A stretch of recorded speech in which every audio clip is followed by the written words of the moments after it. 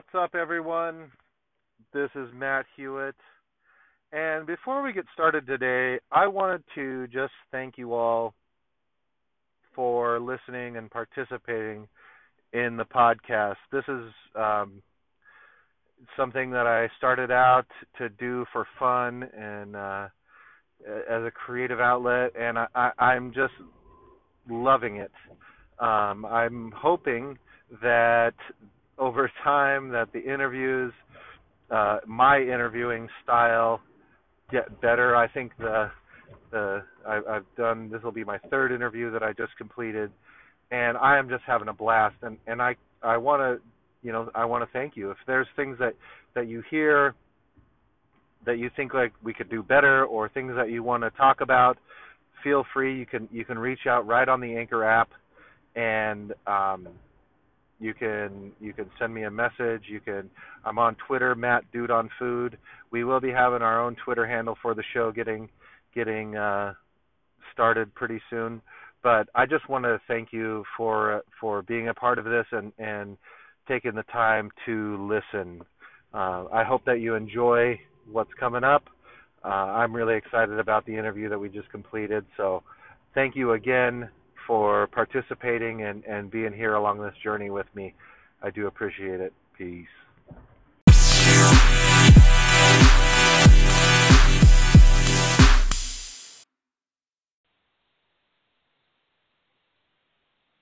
Good morning. Hello. Dawn. I can hear you. Perfect. Perfect. Well, I think we're just going to get right into it. Okay. So I'm going to give a little intro, and then we'll get started. How about that? Works for me. All right. Welcome everybody to Into the Fryer, Ramblings from the Podcast. I love the redundancy of that. I'm your host, Matt Hewitt, and I am joined today by a longtime friend, Dawn Scruggs. Hola. What's up, Dawn? What's up, Maddie? Oh, not too much. Thank you for, I know we had some technical difficulties on our first go-around, so thanks for being patient and letting me get this shit figured out. I'm going to give a little background of how we know each other, and then I'll start asking you. I'll start bombing away on some questions. No worries. So, a little intro for Dawn, and you can jump in and correct me if I'm wrong, but Dawn grew up in the LBC, same little city that I grew up in, Long Beach, California. Whoop, whoop. Whoop, whoop, what's up? We're both well qualified to represent the LBC, I've been told. Oh, absolutely. We first met. Where did you? I don't know where you went to elementary school. I do know where you went to junior high and high school, because that's about when we first met. Dawn went to Rogers Junior High and Wilson High School. She's about I think 1 year ahead of me in school. Yep. And I went to Lowell and Naples and Signal Hill. I actually went. Yeah. So me and Lori Prelis and I, we went to Naples together, but I was only there like a year, 2 years. And then I went to Lowell.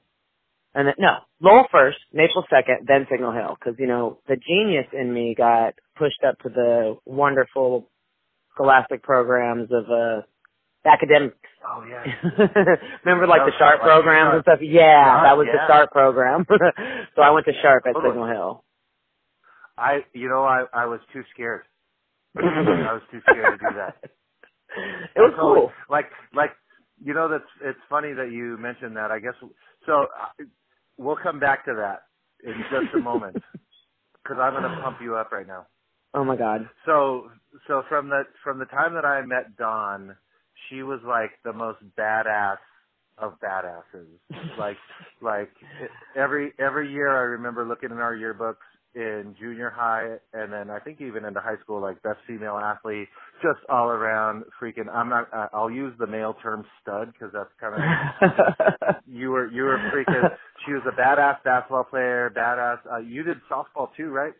No, I when actually you got into high school just to No. Yeah, let me toot my own horn. So, yeah, I was MVP, actually, of Rogers track, basketball, and volleyball teams Right. my 8th and ninth grade year. And we won championships Right. in volleyball and basketball. Woo, woo! So, yeah. It's real funny. Fast forward like 35 years, Mr. Ching, who was the championship coach, winning coach at Rogers, was still at Rogers and was coaching against my son in a football game and had to tell my son what a stud his mom was in junior high. Of course.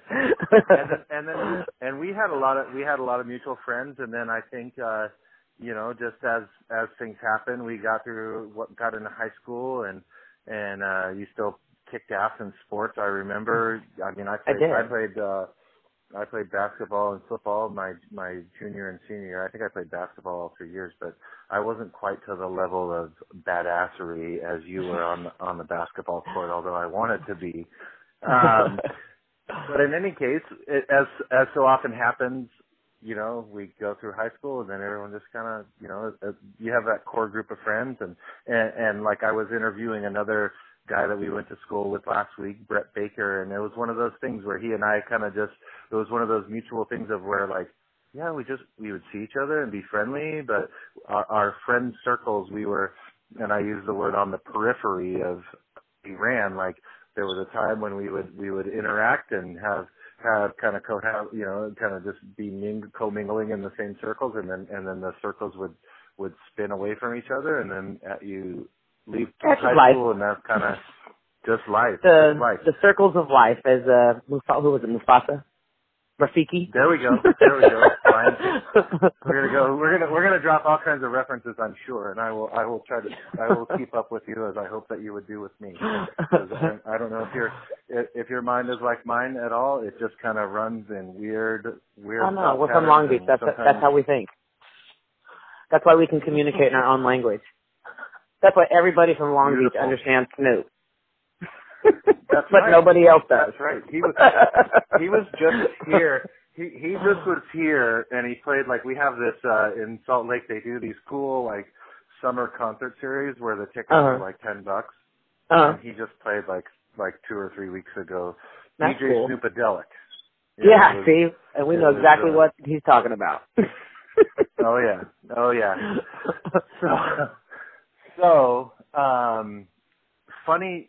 So going back to freaking Mr. Ching, that's what we were. Do you remember him? We're gonna cut. Yeah, totally. So I heard. So he left Rogers, I think, when we had that last.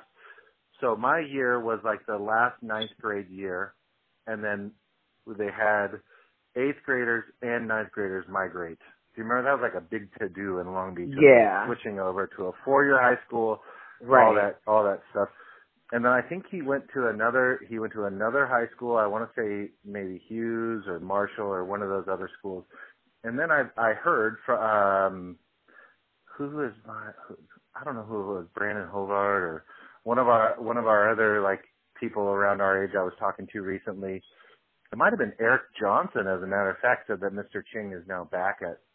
He was gone for a long time and then came back to Rogers, and he's been back at Rogers. But similar story. I don't know if it was where he was tooting someone's horn or like giving their kid like, hey, your parent over here was freaking.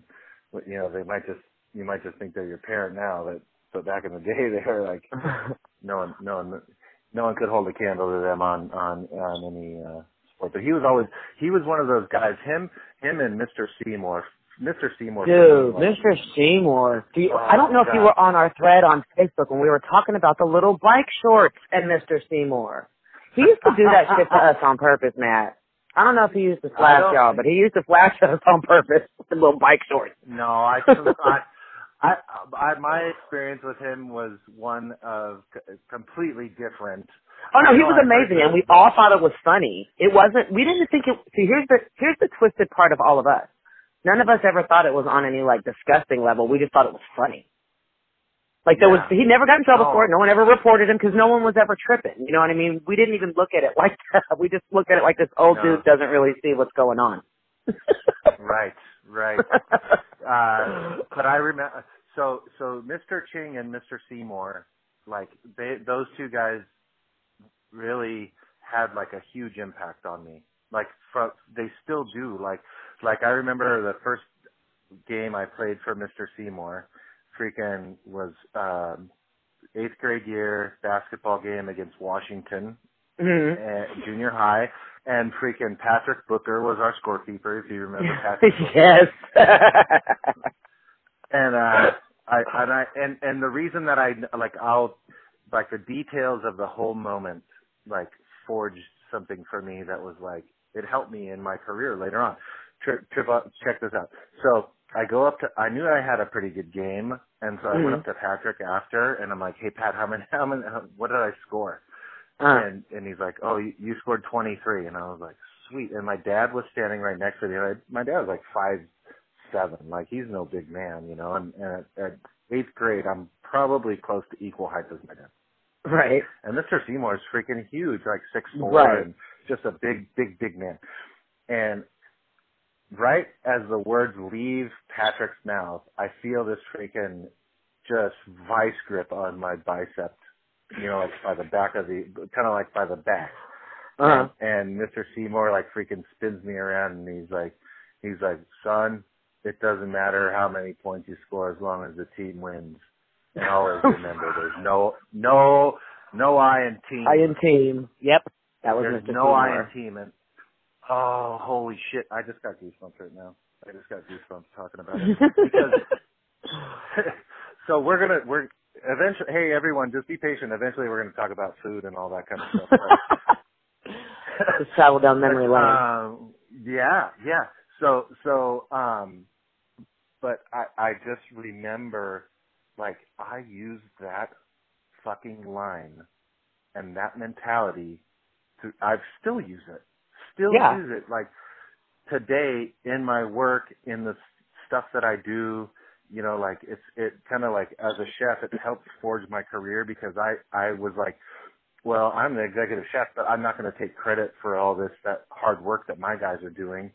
I'll take the blame when shit goes wrong, but I'm not going to, like, if they do something awesome, I want them to, oh man, it was like, that's like the team captain. I would say that, yeah, fuck man. And then, so I had two defining moments with Mr. Ching. So 8th grade, Rogers won the first girls basketball championship in Rogers history. Of course, MVP that season. So in the championship game itself, we had to go to triple overtime to win. And 3 of our starters fouled out. So 3 of our starters had fouled out by the 4th quarter. So that triple overtime was just me and another starter, and then, I mean, it's girls junior high school, and it's girls junior high school basketball in the early 80s when it wasn't popular to play girls basketball. So it wasn't like all these little athletic teams that you kind of see now, because it's kind of cool to be a girl basketball player now. Well, so they were really awful. And the other team had its entire team, you know what I mean? And it was just tough. And there was a couple times when I legitimately wanted to cry, because it was the championship, you know what I mean? And he just looked at us, he was like, do not quit. I don't care what's going on. He was like, there's still 5 bodies out there. We can do this. And we won. You know what I mean? Yeah. So it gave me this, like, never quit moment. Like, okay, really, if you really put your heart into something and you really know you're prepared, you will win. Okay, so that has stuck with me forever. Now, another defining moment. 9th grade year, I decide for the first time ever I'm going to ditch. And it's in the middle of basketball season. And my dumb ass gets caught. Like, because my stupid ass legitimately goes across the street from my house. As if I'm not going to be seen across the street from my house on the peninsula in the 9th grade at 10 o'clock in the morning, right? So I get back to school, and it's Mr. Ching that greets me. And he's like, seriously? He's like, we've got a game this week, and you're suspended, so you don't get to play. And he was like, he pulled me into the locker room and chewed me out. You know what I mean? He was like, you're the MVP. He was like, you're the best girl basketball player in the city of Long Beach. And he told me at the time, he was like, high school and junior high school. He was like, and you chose to ditch during basketball season when we need you. He was like, you've let this entire team down. You've let this entire school down. He was like, quite frankly, if the people in the city knew, you'd let this entire city down. Oh my God. Can you imagine walking back to fourth period that way? I was like, oh my God. Yeah. I'm Like, 12.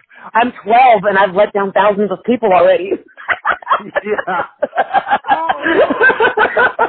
I think I love it. And here's the funny thing, Matt, I swear to God, if you can find a Rogers yearbook, your 8th grade year, if you look at the girls' basketball picture, I'm not smiling, and really you can see there's something wrong with my eyeballs, because they're bloodshot, because I was boo-hooing all day long. And then the journalism class comes in like, we're taking pictures today. I'm like, oh, great. Yeah, I purposely put myself at the bottom of the human triangle, or pyramid, or whatever it's called, so that no one could really see me. My face was all puffy. I think I put my glasses back on. Yeah, it was the most gut-wrenching, humiliating, non on the court feeling I've ever felt. Because Mr. Ching, he was very direct, and he pulled no punches. You know what I mean? He was like, you let this entire team down, this entire school down. I was like, oh my God. It's an incredible amount of pressure for one child. But yeah, I get it. That was stupid because all I wanted was some French toast. I'm gonna head over to Chuck's this morning and right, that's exactly where I'm going. Okay, we lived across the street, Matt. You know where we lived? You and Laura used to come skateboard. We lived across the street from Chuck's. I went to Chuck's. Yeah. And went in and ordered as if I wasn't going to get caught. Yeah, that's freaking hysterical. Oh my God. I remember like playing Mr. Ching there was like a group of us. It was like me, Chris Yeager, every once in a while I think it was like Marcus Branch, and then in 9th grade year I think it was Eric Johnson but Mr. Ching was like his best friend. Do you remember Mike Kellison? Yes. Okay, so Mike Kellison went to Hill Junior High, and he was like 7 feet tall in like 8th grade. Right. And he was like every time we were playing, he would be like the guy that we were like, okay, we need to prepare for him, and we need to prepare for fucking Billy Sactalon, because those are going to be the two guys at Hill that are. Oh my God! If you're not safe. So Mr. Ching was like best friends with Mike Kellison's older brother. Mm-hmm. And so Mr. Ching was like, he would call you on like a Saturday. Hey, you want to, like, this off season, you're not, whatever. And he'd be like, hey, do you want to come play hoops at Rogers Gym? On a Saturday, and you show up and you see Mike Kellison there, and you're like, fuck, what the fuck is this, dude? But it was, you're bringing an enemy onto our territory? What the hell? Yeah, what the fuck?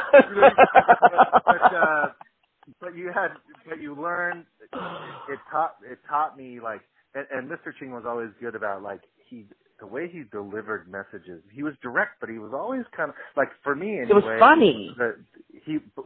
For me it was like he delivered the message how I was going to hear it best. He seemed like he always was really good at reading people, it seemed like, in any case. Probably why that's why he was direct with me. I was stubborn and hard-headed. I just got to give it to her like it is, or she's not going to get it. But it was that about, hey, you can like, these guys, that just because they go to the opposite junior high or the opposite school of you, and they're like one of your rivals, you can still have a mutual respect and be friendly with them, like, off the court. Like, you don't have to, carry that, and that was, but just like that that respect thing of, like, respecting your opponent, and, like, it's well, and that was his whole, like, that was kind of part of his premise of that tongue lashing I got, is that, I disrespected all of the work that, our entire team was doing. Yeah. You know what I mean? And that was the whole thing. He was like, you weren't thinking about your teammates at all. You weren't considering them at all. You weren't a good teammate in that decision at all. You know what I mean? And it really, like, I'm me. I went home and, like, totally internalized all of it and, like, thought about it. You know what I mean? And then legitimately became, like, the epitome of the most amazing teammate, like, from then on. Right. Other than talking trash. Other than talking trash and pushing people. Well, that was one of the fun parts. That was one of the fun parts. But girls don't like being trash talked to, so when I would talk trash, they'd get their feelings hurt and they'd get mad at me. It was, it's a little different with girls. Oh, we're a little more feely. With guys. if you push the right button with guys, they don't want to be trash talked either. Well, that's true. But it's funny. When you were in 7th grade, Mr. Ching every now and again would make me go practice with the boys. Like, we were in off season, we were in track, and if we didn't have track practice, he would have me go practice with the boys. Yeah. He was like, "This is the only way you're going to get better." And we had some pretty badass dudes that came through. Yeah. That was like a special. It's funny because I don't know if you keep up with Wilson or Moore League high school sports, but no, I totally do. Polly Wilson game was on Friday, right? And it's so 2 days ago, and Polly kicked the shit out of Wilson 42-6. I saw that. But you guys were the one team. You guys were the team that beat them, right? It was your year, wasn't it? 91. 91, yeah. So what was really funny is we had who was the when we were seniors, I think Long Beach State still had a football program. Yes. When Long Beach State program was in our high school was when they got rid of it, when we were in high school. Yeah, so I think it was one of the last years because I think Willie Brown, the ex-Raiders cornerback, took over as head coach for. Yeah. I remember a couple of dudes out of the class of 90 actually took football scholarships to Long Beach State. So somewhere, but didn't play. 91, 92 or something like that. So I remember Willie Brown came and gave us a freaking, I didn't grow up a Raiders fan, but you grew up a football fan, you know who freaking Willie Brown is. Yeah, I know who Willie Brown is. Iconic thing on NFL films of him right down the sideline. And he came and gave us a pep talk. It was really awesome. So they hadn't beat that year. So they hadn't beat. It was like a big deal because we were leading up to the game. People had recognized that we were pretty good. We had some freaking special dudes on our team. You did. Y'all did. Oh fuck. Y'all did. Because that was the Frank Russell, we had freaking. Kevin McKenzie, yeah. Selby Nelson. Yeah. Y'all had Marco Ford. Speed on that team. We had some studs. We had some freaking studs. I wasn't too shabby out there, you started, you couldn't have been too shabby. Anybody that started on a squad had to be decent. You may not have been great. I wasn't. But I always remember you being one of the top. You always started, and you always played great defense. Well, I'm going to give myself a little pat on the back here. Starting tight end, starting outside linebacker, long snapper, and I only came off for kickoff return. See? Yeah. On a team that beat a team that's, a national powerhouse year after year, decade after decade. And, boom. Yeah. And then I'm gonna go back a little further. So in my ninth grade year, we had some athletes at our school, at Rogers Junior High. I had Shane Loger, who went on to Pepperdine, I think won a national championship in freaking baseball. Chris Yeager, I didn't know Shane played at Pepperdine when they won. Shut the front door. I think so. I think he was, or maybe, I think he was. I think he was there. I actually remember Shane from surfing. If not, he might have transferred to Biola, but I think he was there. So Shane Loger, but we had Steve Conley, who I think now is still in the A's organization as a scout. Right. Chris Yeager, who was a freaking little white chocolate before there was white. I remember. I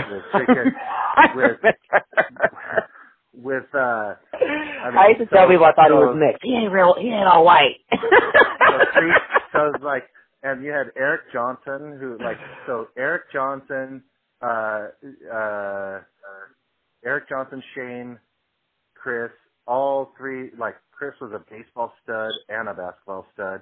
Eric was a freaking basketball stud, volleyball, and then I got voted athlete of the year. That's all that athlete. As a sports awards day, I was like, holy shit, how does this happen? Well, you know what's funny? I just showed up and. So, at Rogers, I won all those MVPs in 8th and 9th grade, right? And so, at the sports banquets, I got athlete of the year at both, but in the yearbook, I didn't get best girl athlete, I got best dressed. Yeah, and I was And I was Megan. Do you remember Megan? What was her last name? She was a full, Megan Dunn? yes, Megan Dunn. Yes. Got that. So, I mean, she did, run marathons. Then. I remember, She was running marathons and doing Ironman then. I remember being in junior guards with her. Yeah, she probably kicked everybody's ass. She was awesome. She was Yeah. so awesome. We just, like I tell people, so I don't live in Long Beach now, obviously. I've talked about this I live in Salt Lake City. But everywhere I've gone and traveled, like I've been lucky enough to travel and live in certain areas for different times throughout my career. Mm-hmm. And I'll go and I'll be like, we'll be talking, and then all of a sudden I'll be like, oh, hey, I have a story. And people are like, oh, yeah, you're going to fucking talk about Long Beach again? Or, I know. We'll be talking about sports, like we'll be talking about sports or something, and I'll be like, oh, yeah, you want to know something? And they're like, not if it's about fucking Long Beach. And I'm like, what's wrong with you? I'm like, what's wrong with you people? Like, everybody that's from Long Beach to go somewhere else has those stories. I'm like, I'm proud of where I come from, and we were flipping amazing. Long Beach Poly, yeah, I'm like, did you know that Long Beach Poly High has produced the most NFL athletes out of any school in the country? And people are like, shut up. We're sick of hearing your fucking Long Beach stories. Oh, I guess yeah, when I was going to high school keg parties, the backyard band was Sublime. Right. They're like, right. no one can. Right. They're like, no one can live like that such a fantasy. And I'm like, it just. I know. Time. It was like a special time to be. It really was. It was pretty cool.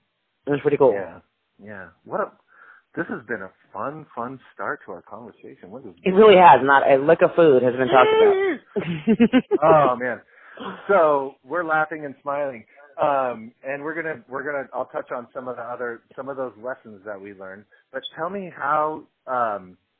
tell me and everyone that's listening, all four people, that how you got started in the food industry, because we were talking about it before we started trying to do the first interview, and I thought it was really freaking interesting. So you're on. Go for it, Don.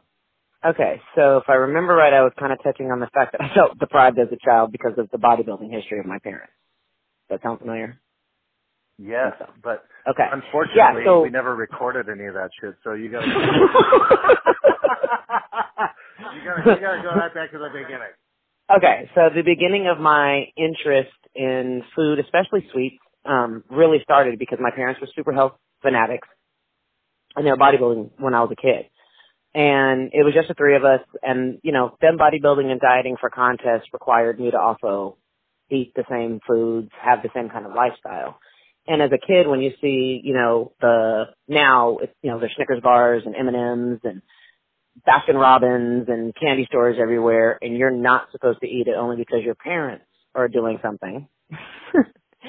You get a little obsessed with that that issue, and I literally became obsessed with everything sweet. So I was, we were all latchkey kids. It was just kind of like our generation, you know what I mean? Mom and dad were both at work, you know what I mean? So I would scrounge it, back then, $1.50 went really far at the liquor store.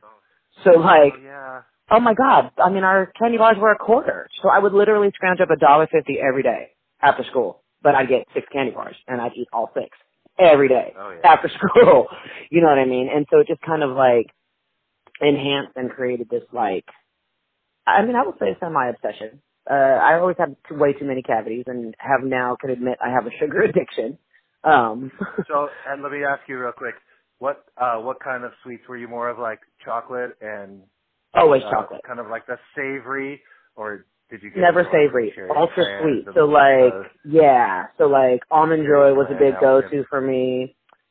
Reese's Peanut Butter Cup was a big go-to for me. I got the Now and Laters because I always had pennies left over, and back then you could buy a pack of Now and Laters for 5 cents. You always had 5 pennies. So I would get the Now and Laters, but I wasn't really, and Red Vine. But those are really kind of the only not super sweet candies I liked. I was more decadent. If I could, if every liquor store sold a piece of cake, those little Nemo cakes that they start selling. When they start selling those, I kind of started abandoning candy. And every time I could see cake, I would buy cake. I would literally buy cake every day if I could. I'd eat cake at every meal if I could. Cake and soda. If I could just live and survive healthily off of cake and soda, I would do that. Those are my two favorite, I'm sure in a parallel universe we could do that. but it just kind of piqued my interest at, you know, I don't know if you remember, oh God, okay, so this is going to go way back memory lane. The Marketplace, when it was the original Marketplace and had the movie theater, and it didn't have like, it was even before Claim Jumper was in there. There used to be this little bakery slash deli. Kind of where, do you know, can you picture the Marketplace now where Trader Joe's is? There used to be this like, where the now Bundt cake is, there used to be this little like old school bakery, and off to the side it had this deli. And so what would happen is my dad for a long time worked in San Diego, and so my mom used to sneak me to this bakery. It was like we weren't supposed to be eating there, but it was like our foray into like regular life when it was just the two of us. And so I would be able to get a really good sandwich from the deli, and then I'd go over to this bakery, and they have the neatest stuff. It was like the first place where I ever saw like a cookie that actually looked like Cookie Monster, or like a cupcake that was like shaped like Kermit the Frog, and like these really cool wedding cakes. And I just kind of like got lost in this like sugar wonderland. So ever since I like would, you know, I'd look at wedding magazines, but just for the wedding cakes. And I'd look at, you know, like Vogue, and, you know, my mom always had Vogues and stuff like that around because she did hair. But I'd always go to the food section. And I'm looking at the food part, like, what do they have? My mom and dad even had like muscle and fitness stuff at home sitting around because of the bodybuilding, and I would go look at the recipes. Like, oh, how do you make smoothies? And it's just always kind of been this thing that, like, in the back of my head, on top of the fact that grandma and my dad's side of the family had an opposite notion of food, where it's like food is supposed to be for joy. So when I would go to grandma's house, I would always get to, like, indulge in this stuff. They would, you know, they actually felt bad for me for this, you know, wheat germ, brown rice, boiled chicken breast lifestyle I had to live as a kid. Yeah, so, you're like, oh, they're like, hey, drink this, and you're like choking on Metamucil, and you're like, what the hell is this? Yeah, I'm already a regular. Exactly. Yeah. You know what I mean? So like when I went to grandma's, it was like McDonald's. I was like Eddie Murphy from Raw. McDonald's? I can McDonald's? You know, it was, you know, if there was a cake made, I got to eat half the cake. You know what I mean? When there was frosting in the refrigerator, I got to eat it. It was like amazing. And so it just kind of enhanced my love for like really decadent food. Cause they would like, I found out as I got older, they would actually make special meals for me when I went over there on the weekend. So their food was always really decadent. It was always barbecue. It was always soul food. It was always comfort food. You know what I mean? It was always something made with a pound of butter and a bag of sugar. So it was like, because I saw the differences in lifestyle, it made it very apparent to me what side of the fence I wanted to kind of be on. Sure. And then, you know, through my own personal issues, 9 to 5 aren't really my thing. I mean, I do them well, and luckily I've been able to foray my Clark Kent, as I call it, into a 9 to 5 that kind of suits my mentality, because I work in animal medicine during the day. Right. And that's like kind of perfect for my chaotic brainwaves, I'll say. Sure. But the traditional 9 to 5 that I tried to do for a really, really long time that I was just failing tragically at, this is not my thing. You know what I mean? Like, and so my mom, being a hairdresser, used to always tell me, you know, you're really good at baking, and you need to find something that no matter what happens, you can always make an income. Like, my mom kind of beat that into my head. And it was just kind of hard as a mom, you know, trying to be soccer mom and, you know, only being 25 and holding down the 9 to 5 and yada, yada, yada. Just the notion of like owning a business was like a little difficult. And then I had a baby that kind of made it necessary. Yeah. Huh? Yeah. I was thinking now you're talking about yourself at being 25 and having a child and holding it down, and then you have your mom as like survive. Like the first order of business is survive. Right? Yeah, and it's survive. But she, you know, my mom knew that I had issues in the 9 to 5 world. You know what I mean? And that's why she really started to kind of pump that notion into me. Especially because I was like the baker for all of our holiday events. Like if we'd have like a holiday potluck, you know what I mean? Someone's coming up to me, hey, we need you to make this table for us. Hey, can you bring, you know, 3 dozen of these for us? And I was always, you know, down to do it, and everybody loved it. And so she was always pushing me to kind of go that route. Then I had a kid that he needs some extra attention. Sure. for a non-traditional amount of attention. And so it really had my mental thinking, okay, I really need to segue this into like a side business so that I can earn some extra money so that, you know, I can compensate for the loss of the hours in the 9 to 5, but at the same time, like, maybe create this family business that eventually can be taken over. Because he too is not going to be the most able to sit at a desk and do a 9 to 5. He loves to cook. Right. You know, he loves food. It's kind of the same mentality. So, you know, I'm trying to be a forward thinker for him.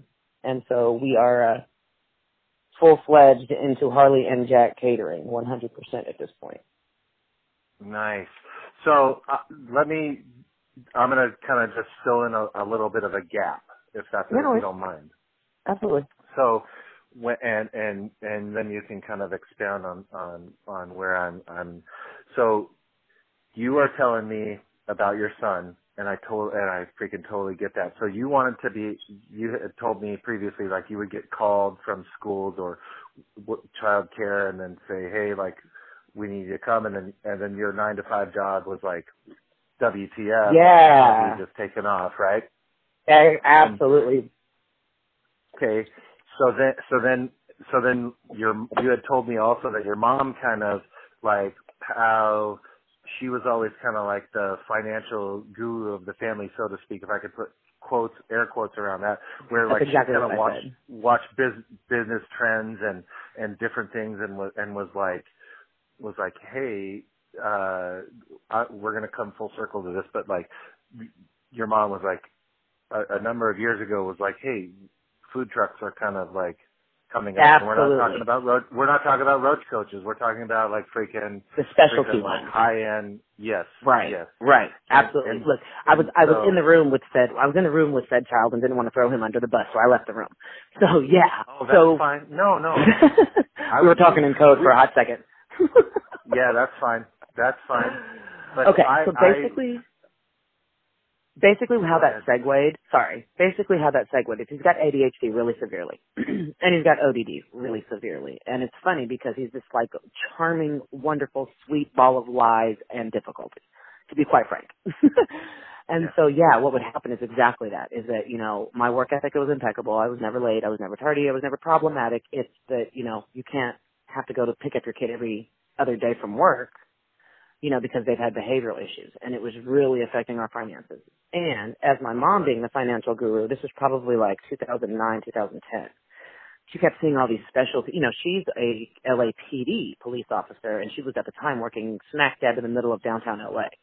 So she was accustomed to the roach coaches. They were all over the place downtown. Right. Well, all of a sudden, she starts seeing these bright, sparkly, you know, pink ones, purple ones, green ones. And she was reading the sides of them and noticed they said stuff like sushi burrito, Korean barbecue, Mexican fusion. And so she started looking into it. And it was their very beginning of the trend of this like explosion of gourmet food trucks. And it really, really intrigued her. So while we were having these problems, I'd actually already started to start with the culinary school at Long Beach City. The idea was to actually become a baker and then potentially own our own food truck. So then I got a job on what was called the Mighty Boba food truck. And it was more than, it was more than just, you know, your average stuff. It was actually like Taiwanese street food and boba tea. Right. And so on the food truck, I realized that it was just a massive amount of work. I'm telling you, it was the first time I'd ever worked. You know, I'd always been a home cook and a baker. You know, I had sold my baking and sold all my fudge and sold all that stuff. I had never really like been a line cook ever. And the difference, as you know, between baking and cooking is night and day. Like, they're two totally different entities completely. And so why I actually got hired on the Mighty Boba truck was to work the line. So it was, you know, 2 deep fryers and a 24-inch flat grill, and that included, you know, serving pork chops, you know, grilled pork chops and fries, French fries, sweet potato fries, and popcorn chicken. And it was the scariest freaking thing I've ever done in my entire life. And considering where we grew up, and I've been in situations where I've had bullets fly by me and people next door getting robbed. For me to say cooking is the scariest thing that I've ever encountered. That's pretty significant. Hungry people staring at you is very, very It's daunting. intimidating as hell. And then the difference between a pork chop being juicy and pork jerky being 15 seconds, but there's 14 of them on a grill with 2 baskets of frying chicken going at the same time. Oh yeah, not my kind of stress. Oh, that's so hysterical. You know that you bring the fact that you bring that up about pork being juicy and pork being jerky is a matter of 15 seconds. I love it because I was just in one of my very last jobs. I worked at this extremely busy Mexican restaurant, and my line cooks. We had this dish. It was like a pork loin dish with a beautiful freaking. I'm not sure if you're familiar with moles, but we did this red pipián. We did this red pipián mole, and we also did one that's called a coloradito, and we had this like very like thin. I mean like less than a quarter of an inch, usually like thick, like sliced pork loin.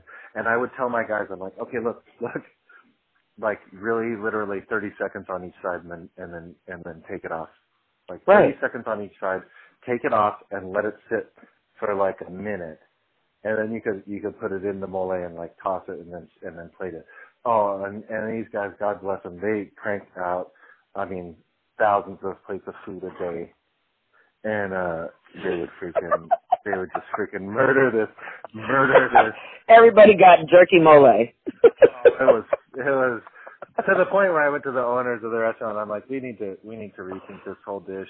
And they're like, why? It's so good. And I'm like, have you had it lately? Have you just ordered it? Like just not knowing that it's you, and they're like taking special attention for you, the owner, and just ordered it.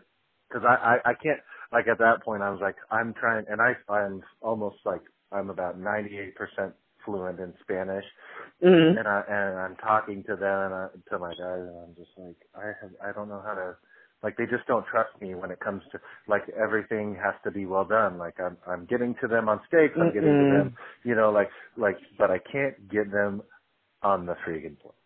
So let's rethink this whole thing. But go ahead. Sorry, it just reminds me of. It just reminds me when I'm like the battles of like, okay, man. Yeah, it's so good when it's done right. It's perfect. I mean, it's great when it's done right. And we had this like really good homemade teriyaki sauce that we used after. I mean, but teriyaki sauce on pork jerky is never good.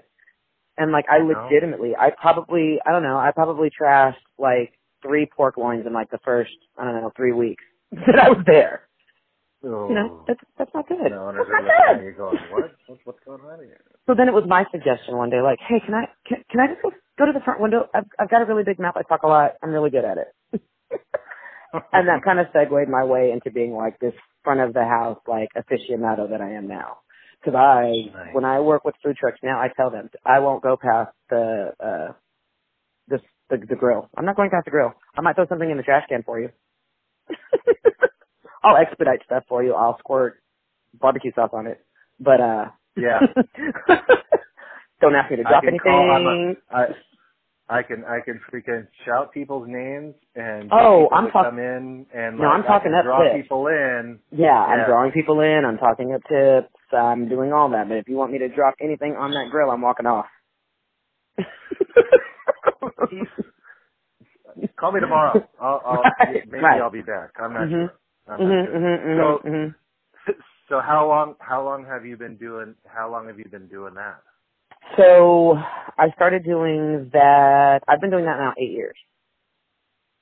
Wow. I've been doing that now 8 years. So you do your freaking morning time job, your daytime job, and then like, are you doing like multiple nights a week, or just so now? Weekends, especially because it's really more just weekends, or if there's like a big event, like I did Anime Expo with them because that was a ginormous event. There was like, I don't know, 60,000 people at Staples Center, each day. So that was ginormous. I'll do big events, and then I do like Saturday stuff. If they have Sunday stuff, I'll do Sunday stuff. If every now and again they have something like real late night one night, I'll squeeze it in.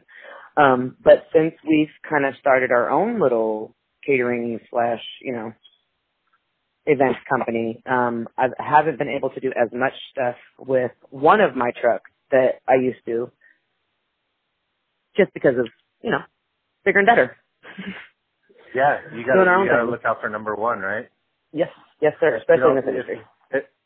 Yes, and you know what's funny is I'm gonna kind of go a little sidetrack, is that doing the podcast has caused me to do, what do you think? Listen to a bunch of podcasts, right? Right. And like I'm always listening to try to like find like a better technique, or hey, that's a great question, or just listen to like how people deliver things or what have you. Just I want to get better. Like I started doing this for just a creative outlet and to have fun, and fuck man, I'm having so much fun.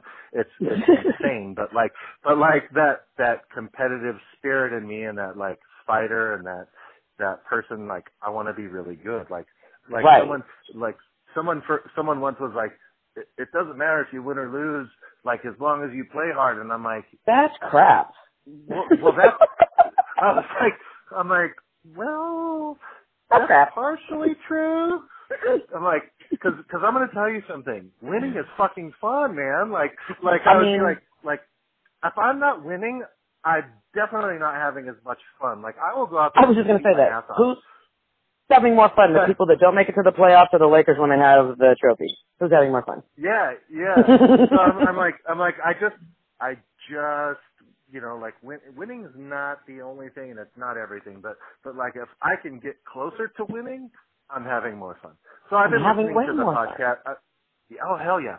So I've been having listening to all kinds of podcasts, and there was two guys that I've been listening to recently, and I just thought of it because of what we were talking about. But this one guy, James Altucher, he's like a weird investor. He's from New York. I don't say weird as in like he's weird. I say like I don't understand. He's written a few books, but he wrote this book, and I think I'm going to probably download it in the next couple of days, because I've been like perusing Audible. I do a lot of like audiobooks because I spend time in the car. But he wrote this book, and I think he's written two books. One is called I think he's written 5 books actually, but 2 books that stand out, and I can't think of the name of the second one, but the first one I believe was called Choose Yourself. Oh. And it's really interesting because I was listening to one of his old podcasts, and he had this other author talking, and hopefully I have some people that will call me up and be like, here's your facts that you screwed up on. But he had this other author on, and this guy, it's like a business podcast, and so he brings like all these, like this guy's not like, he's not like a Joe Schmo off the street, like people like, he knows his stuff. Like, hey, here. Well, he's like talking about cryptocurrency, and people are like kind of leaning their ear and going, "Okay, fuck, man, maybe this is important." Like, but him and this author, the other author, wrote a book about artists like shouldn't starve, like a good artist should thrive, or something like along the line. But they were talking about all these examples of people like choosing themselves over like choosing to work in a system or work for someone else's ideas. Right. It was really interesting, and they brought up William Shakespeare, because apparently at the beginning, what he just was like the playwright and worked for the production company that was owned by a guy, and the guy owned this land that they built his theater on, but William Shakespeare owned the theater, and then he found a loophole in the contract and was like, screw this, I'm going to take down the theater, move it across town, and it's going to be mine. Like, screw this guy because he's screwing me. Or like, they brought up Dr. Dre as one. He's like, okay, so those guys are talking, and it's like one guy, total, like, I don't know what his religious background is, but James Altucher, when you hear his voice, you're like, typical New York Jewish man. Like, it's like when you think, like, your mind goes to like a stereotype. But and then like other guys, like other older white guy, not sure. But they're talking about how like in NWA, all the guys like, you know, Dre and Cube and they all like got screwed, right? Right. And so then Dre's like, fuck this. I'm going to go to, I'm going to partner with Suge and we're going to do Death Row. And Right. then, you know, they get into it and Dre's like, fuck, you know, like kind of like basically, what the fuck did I get myself into? Like, this is not how I want to do things. And he walked away, you know, and at the time From everything. they probably had like the correct information. Like he was 50% partner in a $20 million record label and just walked away with fucking zero. Right. Basically. And was like, screw it. And then, you know, like, and like now here he is. I'm going to do Aftermath. Right. But he showed, like multiple times, he's like, fuck, I'm choosing myself. And then he was like, that wasn't right. I'm going to try it again. Well, here's the funny thing. Do you remember the first Aftermath compilation, like, album or whatever it would be called? I don't know, it was CD at that point. But it wasn't very good. Or it didn't do very well. I can't say that it wasn't very good. It didn't do very well. Its sales didn't do very well. And everybody was, like, speculating that he had already lost, like, his touch or whatever. And the funny thing is, it was like, The Firm was on it, Eminem was on it, like, everybody that, like, ended up being, like, huge was on this album. This, like, compilation of Aftermath, like, his introduction to Aftermath. And everybody, me included, I wasn't fond of it, at all. I was like, oh, I don't know. You know, fast forward 25 years or whatever, he's a billionaire. Beats like Dre. But so to me, and I went off on this tangent because it sounds like that's what you're doing. Yeah, like yourself. Like you're choosing yourself to, like I got to do this little piece over here to make another leap forward and then take a chance. I'm going to take a chance on myself. Exactly. That is exactly what is happening. And it's really, you know, like my son and the journey that I've been on with my son has been kind of the catalyst of that. Because people with mental issues are an underserved community, in every facet of life. You know what I mean? They get the least amount of support, even though oftentimes, especially emotionally, need the most. You know what I mean? There's the fewest amount of resources for them. There's fewer amount of people to help them navigate the resources and, you know, when you go down Skid Row, and especially with my mom being LAPD now, when you go down Skid Row, a lot of those people, you know, they didn't start off down there on drugs. You know what I mean? They started off down there homeless because they have mental issues and couldn't stay in their house. And then it's this whole spiral of issues. You know what I mean? Like a lot of people that end up with really bad, you know, addiction issues started off mentally ill and no tools or the right chemicals to help them cope. You know, and a lot of times, sometimes that just starts with somebody saying, hey, I got your back. Hey, I've got this resource for you. Hey, I've got this job for you. And in recognizing some of the issues that my son, you know, parents can, I don't care what anybody says, parents can see the future. You know what I mean? Parents can see the paths that their kids are going on. Parents can see some of the things that their kids are going to encounter. A lot of times because they lived it. And with the issues that he has just now scholastically, I know that if he weren't his own boss, he would have issues. Or if his boss isn't understanding of who he is, he'd have issues. So us owning a food truck, he becomes his own boss. Yeah. Even if he tries to segue into something else eventually, you know what I mean? And he wants to do his own thing and decides, Mom, I don't want to do the food truck thing. I'm going to go do bleh. If bleh fails, he always has an income. He always has an income to come back to because Mom understands that there's going to be a lot of bleh in the future that fails. So he always needs to be able to be self-sufficient. So like this food truck is kind of going to be our foundation of him always being able to be self-sufficient. And then, we try to build off of it. That is like one of the most nurturing and heartfelt things I think I've ever heard. Oh, thank you. It's funny coming from me, huh? No. I am like the antithesis of what like Holly Homemaker soccer mom looks like. It doesn't. But being a mom, being a parent, and like, I mean, your kids are. Like, I started way late, and your kids are. Oh yeah, I'm almost done. Yeah. So, yeah, I've got 25 and 15. Yeah. So I mean, like, it's one of those things of like, like, you go through. You have, your younger child is your son that that we've been talking about, right? And your older Mm-hmm. one went through and like Yeah. learned and did things, and you still feel this. I'm sure you've. I mean, we're not focusing on your older child, but still feel the same way. Like I'm going to do this Absolutely. thing, and you know, And we'll do the same things for her if she needed that. Yeah, of course.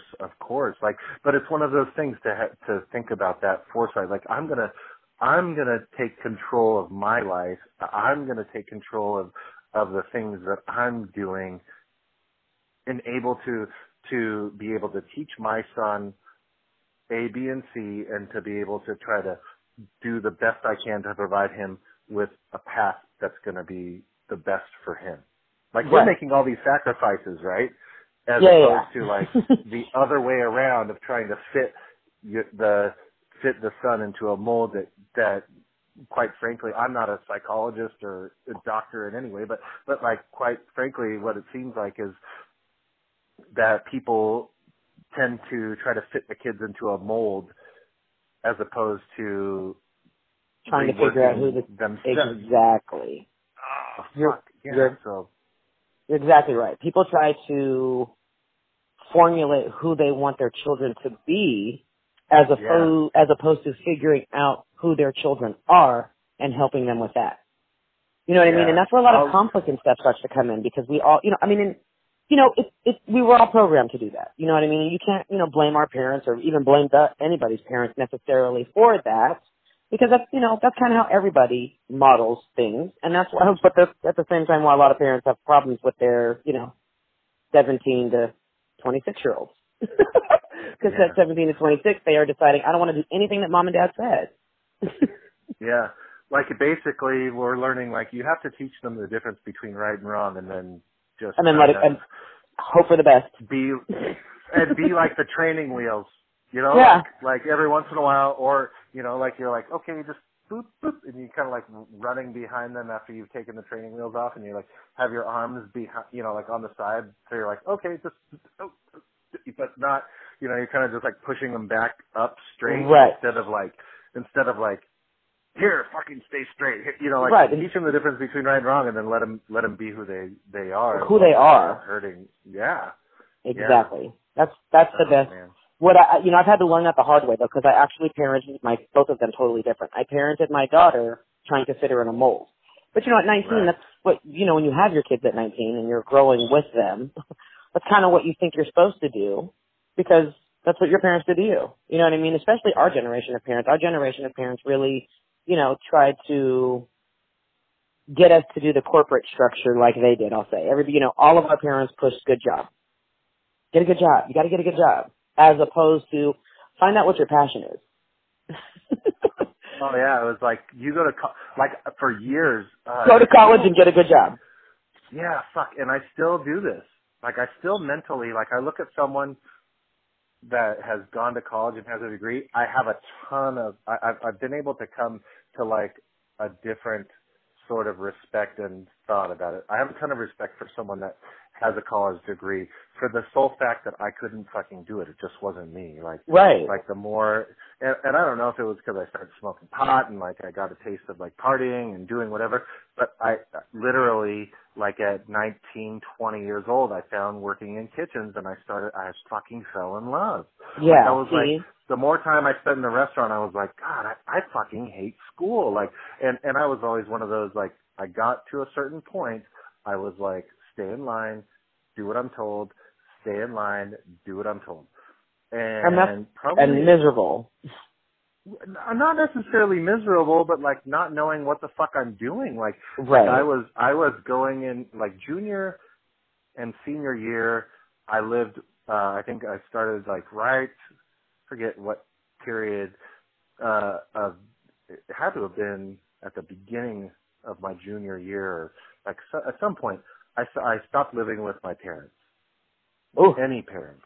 I went to live with my brother. I had a falling out with my mom and my then stepdad. We had a huge falling out. And my dad, God bless him, he's a fucking saint. My dad lived in LA and he recognized, like, at that point, like, you couldn't and I wasn't gonna get recruited by fucking UCLA or Berkeley. Right. I wasn't getting recruited to fucking athletic scholarship, but he recognized like if I was to transfer to a school in the LA Unified School District, that most likely I would lose any kind of varsity athletics stature. Yeah. You know, and so it was one of those things where my dad was like, okay, well, your brother's here. He's 10 years older. You know, you can live there and you can, you know, I'll help pay the bills and do all that. And my dad let me stay in Long Beach but at that point I started to be like, grown. fuck you. Well, yeah, right. I'm like, I don't want to do that. Like, you know, like but then I went back and I'm like, okay, I'm graduating from college or I'm graduating from high school. So next step is college and okay, right. I'll go to Long Beach City and I'll try to play football. And then the freaking guys, I was 185 pounds and 6 feet tall in high school and I ran a 4.540, which is pretty good. And then like the guys, the freaking coaches are like, okay, well, we want you to weigh 225 and run a 4.540. And I was like, fuck this. I hate lifting weights. right. You know, I played football because it was fun, and this does not sound like fun. No, it sounds like real work. I started to like, you know, like gravitate away from like, I need, you know, then I like started working in restaurants and I was still going to college, but like the more and more I did restaurants, the more and more I knew college was like, I got to that point where I'm like, okay, so I did all these years of, I completed calculus, done all this, I've done this, and then now I have to go back and do more of that? I was like, what the fuck? Like, it didn't, like, sit with me. Like, I have to complete all these general education things that I just did for the last however many years. And right. Then now I have to go, and it just didn't freaking jive. Right. And then I started to just like, I'm like, okay, but you know, seems like there's a level of conformity that you have to like operate in society, but that a lot of us just don't have. Well, like you still have to like, okay, so I work for someone. I'm working, right. You know, like we're continuously working on like trying to, you know, like at certain points I've been my own boss and then I've had to like retool and like go and right. try something different, you know, but like, so you still, even if I was my own boss, like no one's going to want to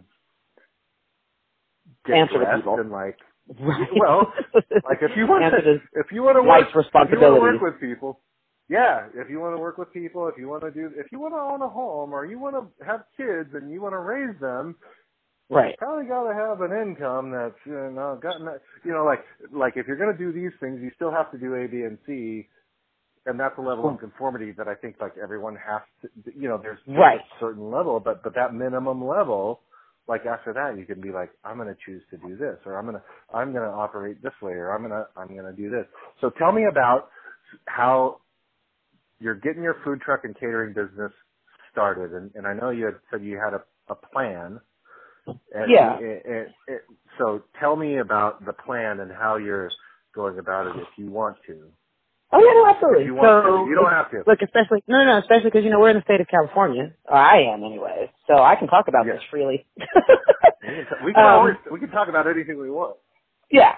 So I did my time with the Mighty Boba truck. Like I said, I was on the grill for like 5 months.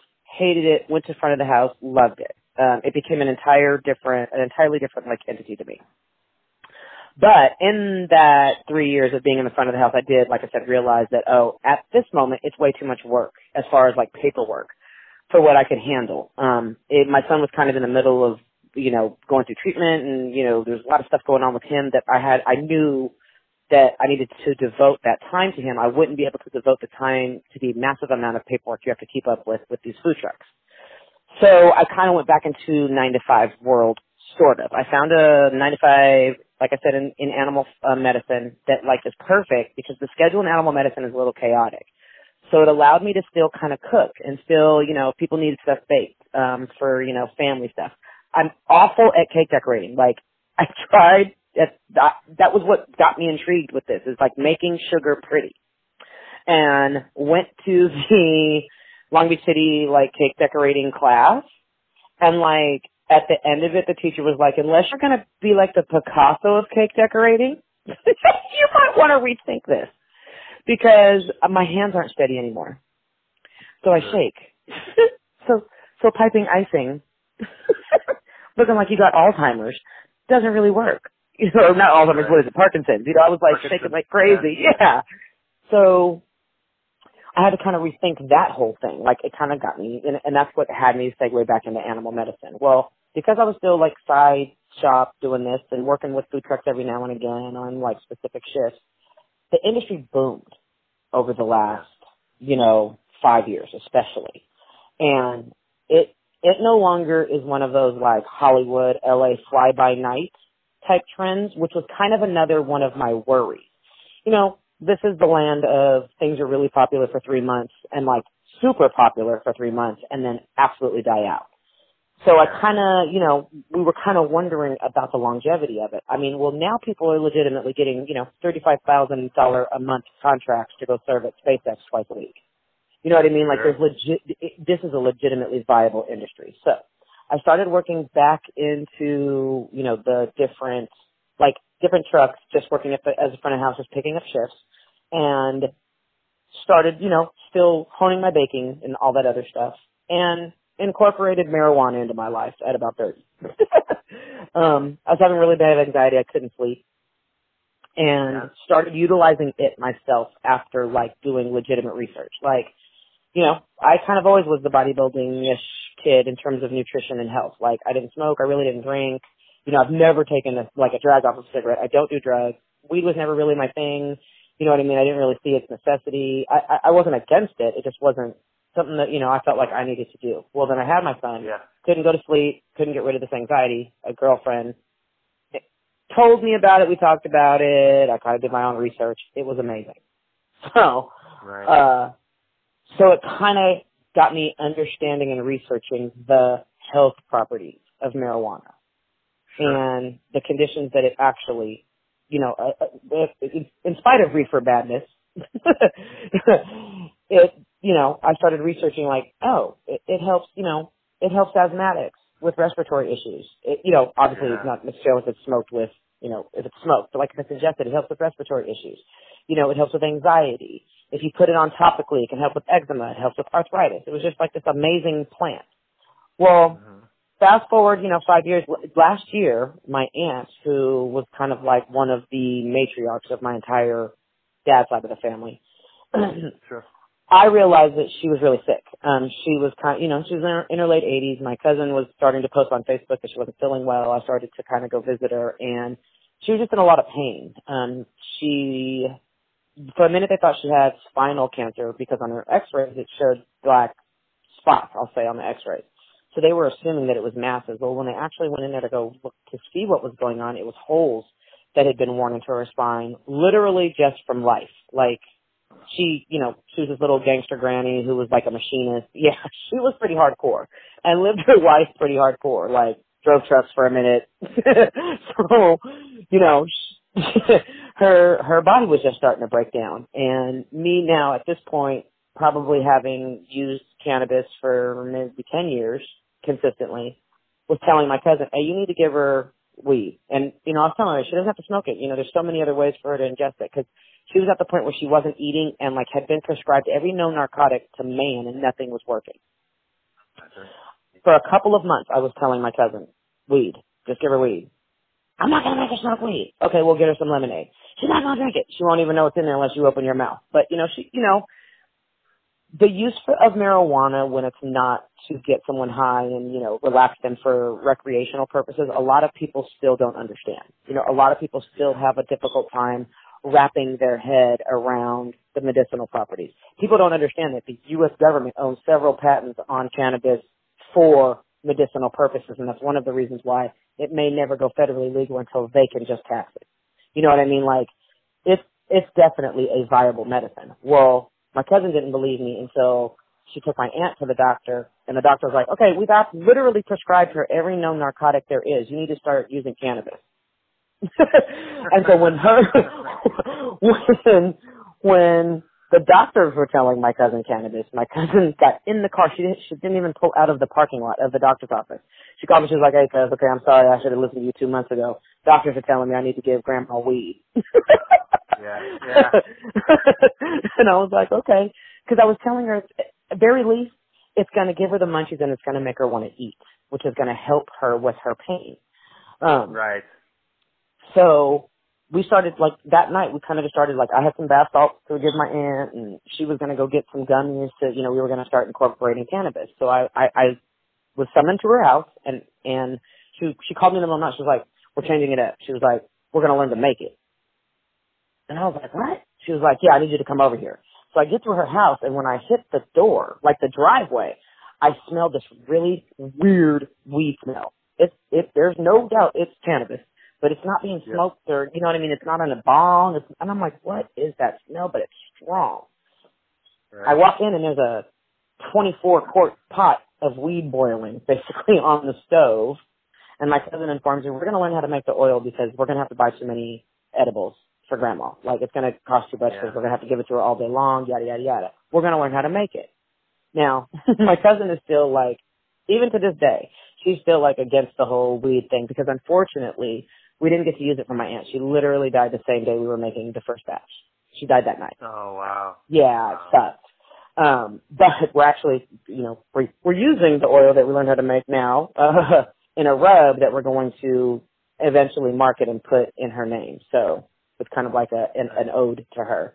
But as my cousin is standing there wondering how it's going to help Grandma, I'm sitting there looking at the pot, literally hearing, like, you know, when the person in Vegas hits the jackpot slot and the millions of coins ting down and make all that noise. I'm literally looking at this pot, hearing that noise like, oh my gosh, like, this is what I think it is. Like, and so I'm talking to the guy that's like showing us how to make it, and he's talking to me, and he looks at me, he's like, "Oh, you understand marijuana and understand how much this is worth and how much you can," and I was like, "Absolutely."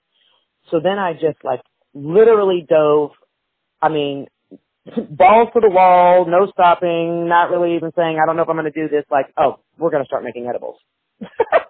That was last September. And I've like, we're refining recipes and changing up methods of like extracting the oil, and we're extracting butters and using olive oils and using coconut oils and making simple syrups out of marijuana, and it's just like become this entire thing that, you know, we are now cooking with cannabis. And it's incredible. I'm like serving infused meals, and like people, you know, now that it's legal in California, people that would have never tried it are now have no problems trying it. And it's funny, they always want to try edibles first. And I totally tell them not to. Like, this is not the way you want to try your first high. Oh, you're going to get fucking bombed.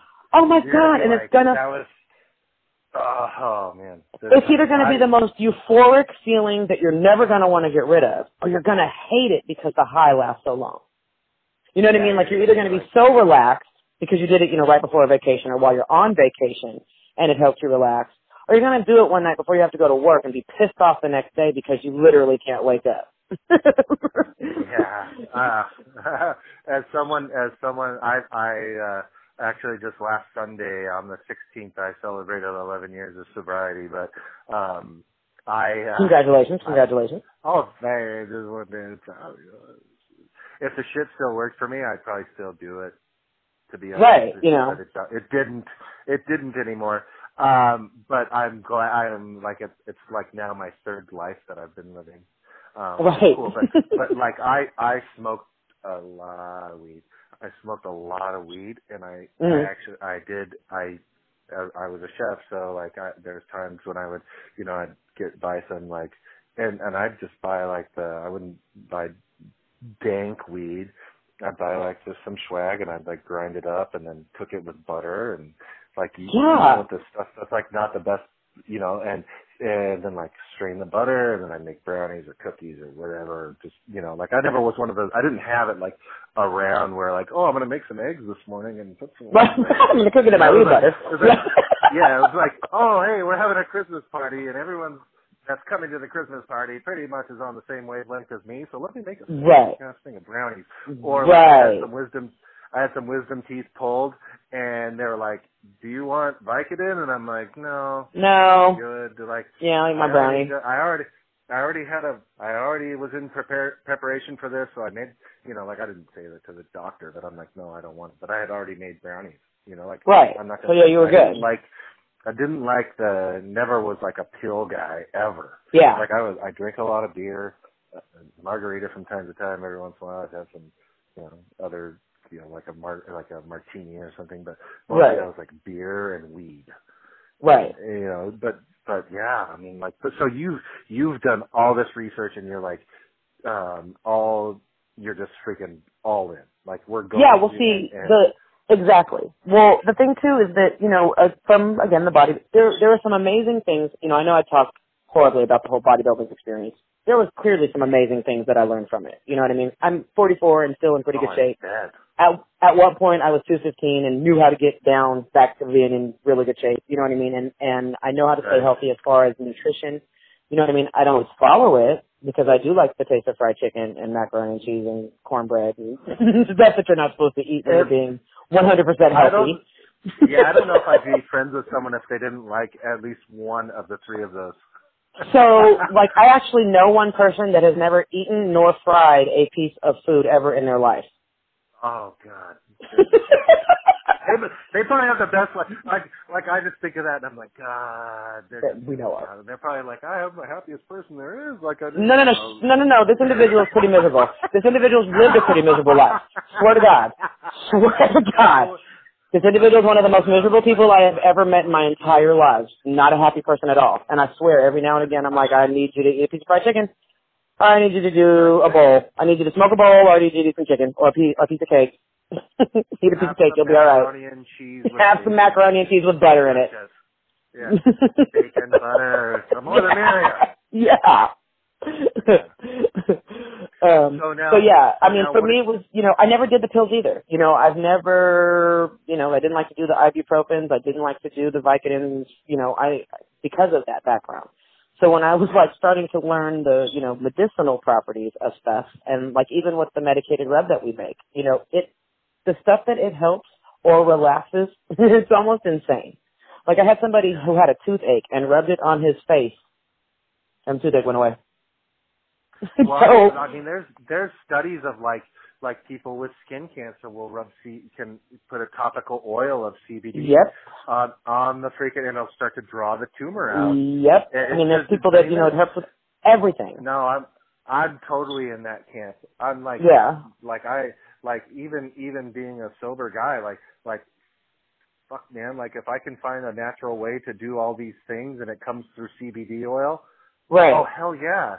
Like, it's just, that's awesome. That's awesome. Yeah, it's quite the, I just served an infused meal on Friday, and it was funny to see the people, like, how it hit them and how it metabolized and how it made them feel. Because, everybody went from, it was kind of quiet because there was people, in the group that didn't really know each other, there was two little factions or whatever, and maybe within 15, 20 minutes of them starting to eat, the entire melting pot. Oh, yeah. Everybody was enjoying everybody's company. Everybody was talking about how relaxed they were. You know what I mean? Everybody started laughing. I mean, and who doesn't want that world? I think, hey, and just for future, when you say a statement like that and use the term melting pot, I think you need to say afterwards, pun intended. Pun intended. Melting pot is pun intended. Absolutely. Yes. I'm a huge fan of pun intended. That's awesome. Yeah. That's awesome though. Like you just, and people they're like, hey, this is what we want, and then you find a way to mix it. If it has a fat or sugar in it, it can have weed in it. I mean, that's really the basic premise. And the funny thing is, so the first day when I walked into this ginormous pot of weed, because when you were talking about how you get some of the crap weed and grind it up. So I'm looking at it because, again, my mom being the fiduciary genius that she is, also instilled that in me. My mom owned a hair salon by the time she was 22 and maintained it for 25 years and made $125,000 a year, a few years, just doing hair on her GED. So the whole notion that, you have to be a college graduate, to have a lucrative career is crap. But what I was looking, she taught me all about business and product and cost and all that other stuff. So I'm looking at this ginormous pot, and the friend of the cousin was the local neighborhood weed man. You know what I mean? In California, you know, I spent half the week in Long Beach. I spent the other half the week in Compton. So, you know, this is part of my Compton family. And I'm looking at this pot like, dude, that's got to be at least $1,500 worth of actual weed in this pot. And I'm mad as a weed smoker because I'm like, why did you do weed? Right. I'm like, yeah, you could have just gave me that, because I'm like, okay, we don't need to use buds for this, because I had already been in culinary school. I already understood what oil does and what water does and yada, yada, yada. So, so I started to like rethink the process and realized, I can take the stuff that the weed man throws away and make the same stuff. The scraps. The scrap. There's ton of oil in the stem. Yeah. And so, like, I don't even, like, so to me, stems, like, because now knowing that you can literally take the leaves that they cut off and make incredibly potent oil. Like, I don't even, like, bother with stems and sticks. You know, I don't bother with stems and sticks. That process to extract the THC from those takes forever. Where the process with just the trim, just the actual leaf part that they legitimately discard, can make unbelievably incredible oil. Like, there isn't anybody that hasn't, like, anybody that's tasted any of my edibles, the sauces that I make, the sweet teas, the agua frescas, any of it. Every single response I get is, I can't believe how, one, it didn't taste like weed, two, it made me incredibly relaxed, and three, how strong it seems. I'm like, cool, because I don't eat it at all. Nice. I do not eat the edibles. That's the funny thing. I can't. You just never get out of bed. And then I would never get out of bed. Yeah. When I have to make batches of them, you know, I get tired just from having to, like, you know, eat a ball every now and again. Right. And so now are you gonna take that concept and then move it into a food truck, or are you gonna do something completely different with the food truck? Yeah, I'm going to do something completely different with the food truck. You know, they haven't started to explore the ideas of an intoxicant being mobile. That would be... You know, they have, you know, and I actually did look into it because, and so right now, like, when you see, like, mobile beer gardens and mobile, like, you go to the different, like, fairs and stuff and they have, like, mobile margaritas, it's because that particular booth is affiliated with a brick and mortar that has a liquor license. Right. So because weed is considered basically like a liquor. You know what I mean? It's treated just like an intoxicant the way alcohol is. So right now they haven't explored how close to what. Yeah. So not even anywhere close to the damage that alcohol can do. Not at all. That's the crazy part. But they're treating it like it's work. No, I mean, but that's in everybody's opinion. I mean, who give me.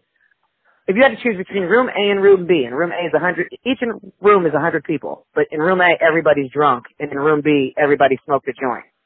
I'm going in room B. I'm not going in room A at all. There's going to be fights, there's going to be shit talk, there's going to be all kinds of aggressive bullshit going on in room A, because no one can handle alcohol. I don't care who you are, I don't care what you say, you may have great moments, no one can handle alcohol. Because if you have great moments when you're drunk, that means you are fucked up in your hangover. But everybody with weed, the most that happens is you ate too much, you wake up and you gotta poop. That's the worst. That's as bad as it gets. You munch yourself too much and you've run out of toilet paper. Like, that's as bad as it gets. You're not fighting with anybody, you're not arguing with anybody, you know, everything is love and peace and munchy. What world isn't that wonderful in? You know what I mean? So yeah, so far nothing mobile as far as the edibles. And even right now, I mean, quite frankly, you know, what's sad about this industry is that our government doesn't know what they're doing. Yeah. And so things are changing literally every quarter. Laws are changing every 6 months. You know what I mean? They're continuously trying to make things more difficult, because what's happening is they're seeing how many people, now that it is legal, are starting to rely less on what they are already gaining taxes from and exploring cannabis as other options. You know what I mean? You know, for everything. I mean, when you go into a dispensary, there's all kinds of stuff for your non-smoking needs. You know what I mean? And it's for, you know, oh, this lotion, it helps for eczema, and it really does. You know, and all of them are printed with, you know, not FDA tested and blah, blah. You know, everybody has their government regulation sticker on there, but like, people are really starting to understand the validity of those claims and are getting away from it. So the government's really trying to figure out how to tax it and monopolize it. And that's all that's happening right now. California state government and the U.S. federal government are just kind of biting everybody's way because they're really trying to figure out a way to monopolize it. Well, especially when it comes to California, because if you took, I think California is like the 5th biggest economy in the world. I mean, it's like one of those things where like if you add that piece, like then it becomes a whole different ballgame. But I mean, to me, and like I'm definitely not as educated as you on the laws and everything, but there are a couple of things that come to mind as far as like the mobile aspect of it, and I would imagine the same thing that happens with like the mobile beer garden and whatever. But like there's that one law that's on the books, like I think it's called Mary's Law, where like if I serve someone a number of cocktails and I become responsible. Exactly. They freak it. Yeah. So there's that. I think, and I'm pretty sure it's called Mary's Law. And then they just don't know what to do because now like they just don't know. They're like, yeah. Well, you know, we have to make this legal. They voted it legal, but we weren't ready. Yeah. We weren't. But then you have the government going. The government's going. Okay, so we need to figure out like look at Colorado as like one of the success stories, right? Where they have it monitored from like seed to sale, right? And it totally like revamped their whole economy in a year. Period of time. In a year. Yeah. That's the ridiculousness of it. It was within a year that they revamped their economy. I mean, and that's the thing, like even here in California, so like when we are exploring like in order to be able to be like in the dispensaries that are licensed. I mean, the lawyer, the retainer for the lawyer for this industry is ridiculous. You know what I mean? So, I mean, the viability of it is there. Yes. I was going to say the same thing. It's just creating more of an economic boom. Like it's gonna hurt one section, and that's like the people that have their freaking heels dug in and they're entrenched with the government, like Big Pharma and all that. Well, Big Pharma. It's going to kill Big Pharma. Unless they get in the game, and that's what they're trying to do. What they're trying. Exactly. That's exactly what they're trying to do. Yeah. That's exactly. They actually have already started it. The thing is their product is literally killing people. The synthetic marijuana that they have created, that is actually legal for the government to market. It's killing people. This shit that's fucking ridiculous. I could get all bent out of shape and spun around the axle. Yes, another topic. Yeah. But hey, listen. I'm like, we could go for another like hour and a half. Can you believe it's been like an hour and 25 minutes that we? I know, that's crazy. I literally just looked at my phone like, oh, I gotta leave the house in half an hour. And you gotta get that phone back on the fucking charger. Yeah. I want to pick up again and do this again in a very, very short time. I mean, we can do it next week if you want. Well, I gotta get some other people involved. I gotta get some other people involved, but we will. Don, this has been so much goddamn fun. So much fun. So many laughs. I mean, I think like we spent like a good 20 minutes at the beginning talking about old school shit, which was awesome. But this has been so much fun. Well, thank you. I'm glad that you reached out when I put the feelers out there. Absolutely, this was a ball. Yeah. So next time you come to California, you need to let me know. We'll hook up. We're gonna go down to fucking Compton to my favorite barbecue place of all time. Who? Get some brisket. Please don't tell me Bledsoe's. He's not here anymore. He's in Hollywood. He has gotten Hollywood because he's huge. He even has a spot in Australia. They didn't keep that store? No, it's now called Mama's Kitchen. No. He moved that location. I don't know if it was the Compton location that he took all the equipment to Hollywood, but he has a spot in like North Hollywood, somewhere by Sweet Peas, if I remember right. And I think he may have opened up a spot in like West LA or Culver City, but no, he's got about a Compton. I knew they opened one at the Grove. Yeah, okay. But Maybe. I thought they kept it. Oh man, yeah. Nope. I love to go. I would go in and like buy enough barbecue. They would just give me the whole loaf of bread in a bag. Of course. You order and they give you a couple slices, but then you right. order enough and they're like, here, just take the fucking bag. I fucking love that place. And Cookie, when I took a little break from working in restaurants, I worked as a financial advisor, and I think that's his cousin, the gal, I forget her name. I think her name was Mary. She's always said, when you call, just call and ask for Cookie. Or when you come by, just tell them Cookie told you to come in. She figured I became friends with this woman, and man, they had the best damn barbecue, the best biscuit I've ever had. Yeah, I mean, it's good. Like hands down, their brisket is like, and their barbecue sauce is so garlicky. It was like, God. Yep, some good stuff. Anyway, we're just gonna take another like 20 minutes talking about Compton barbecue as well. So. Yeah, but anyway, next time I am in town, I will make it a point to get together with you. And absolutely. I hope that you just freaking tremendous amount of success and thank you, my dear. Good luck to you. And you're welcome. Thank you. Have a wonderful Sunday. You too. Bye. Bye.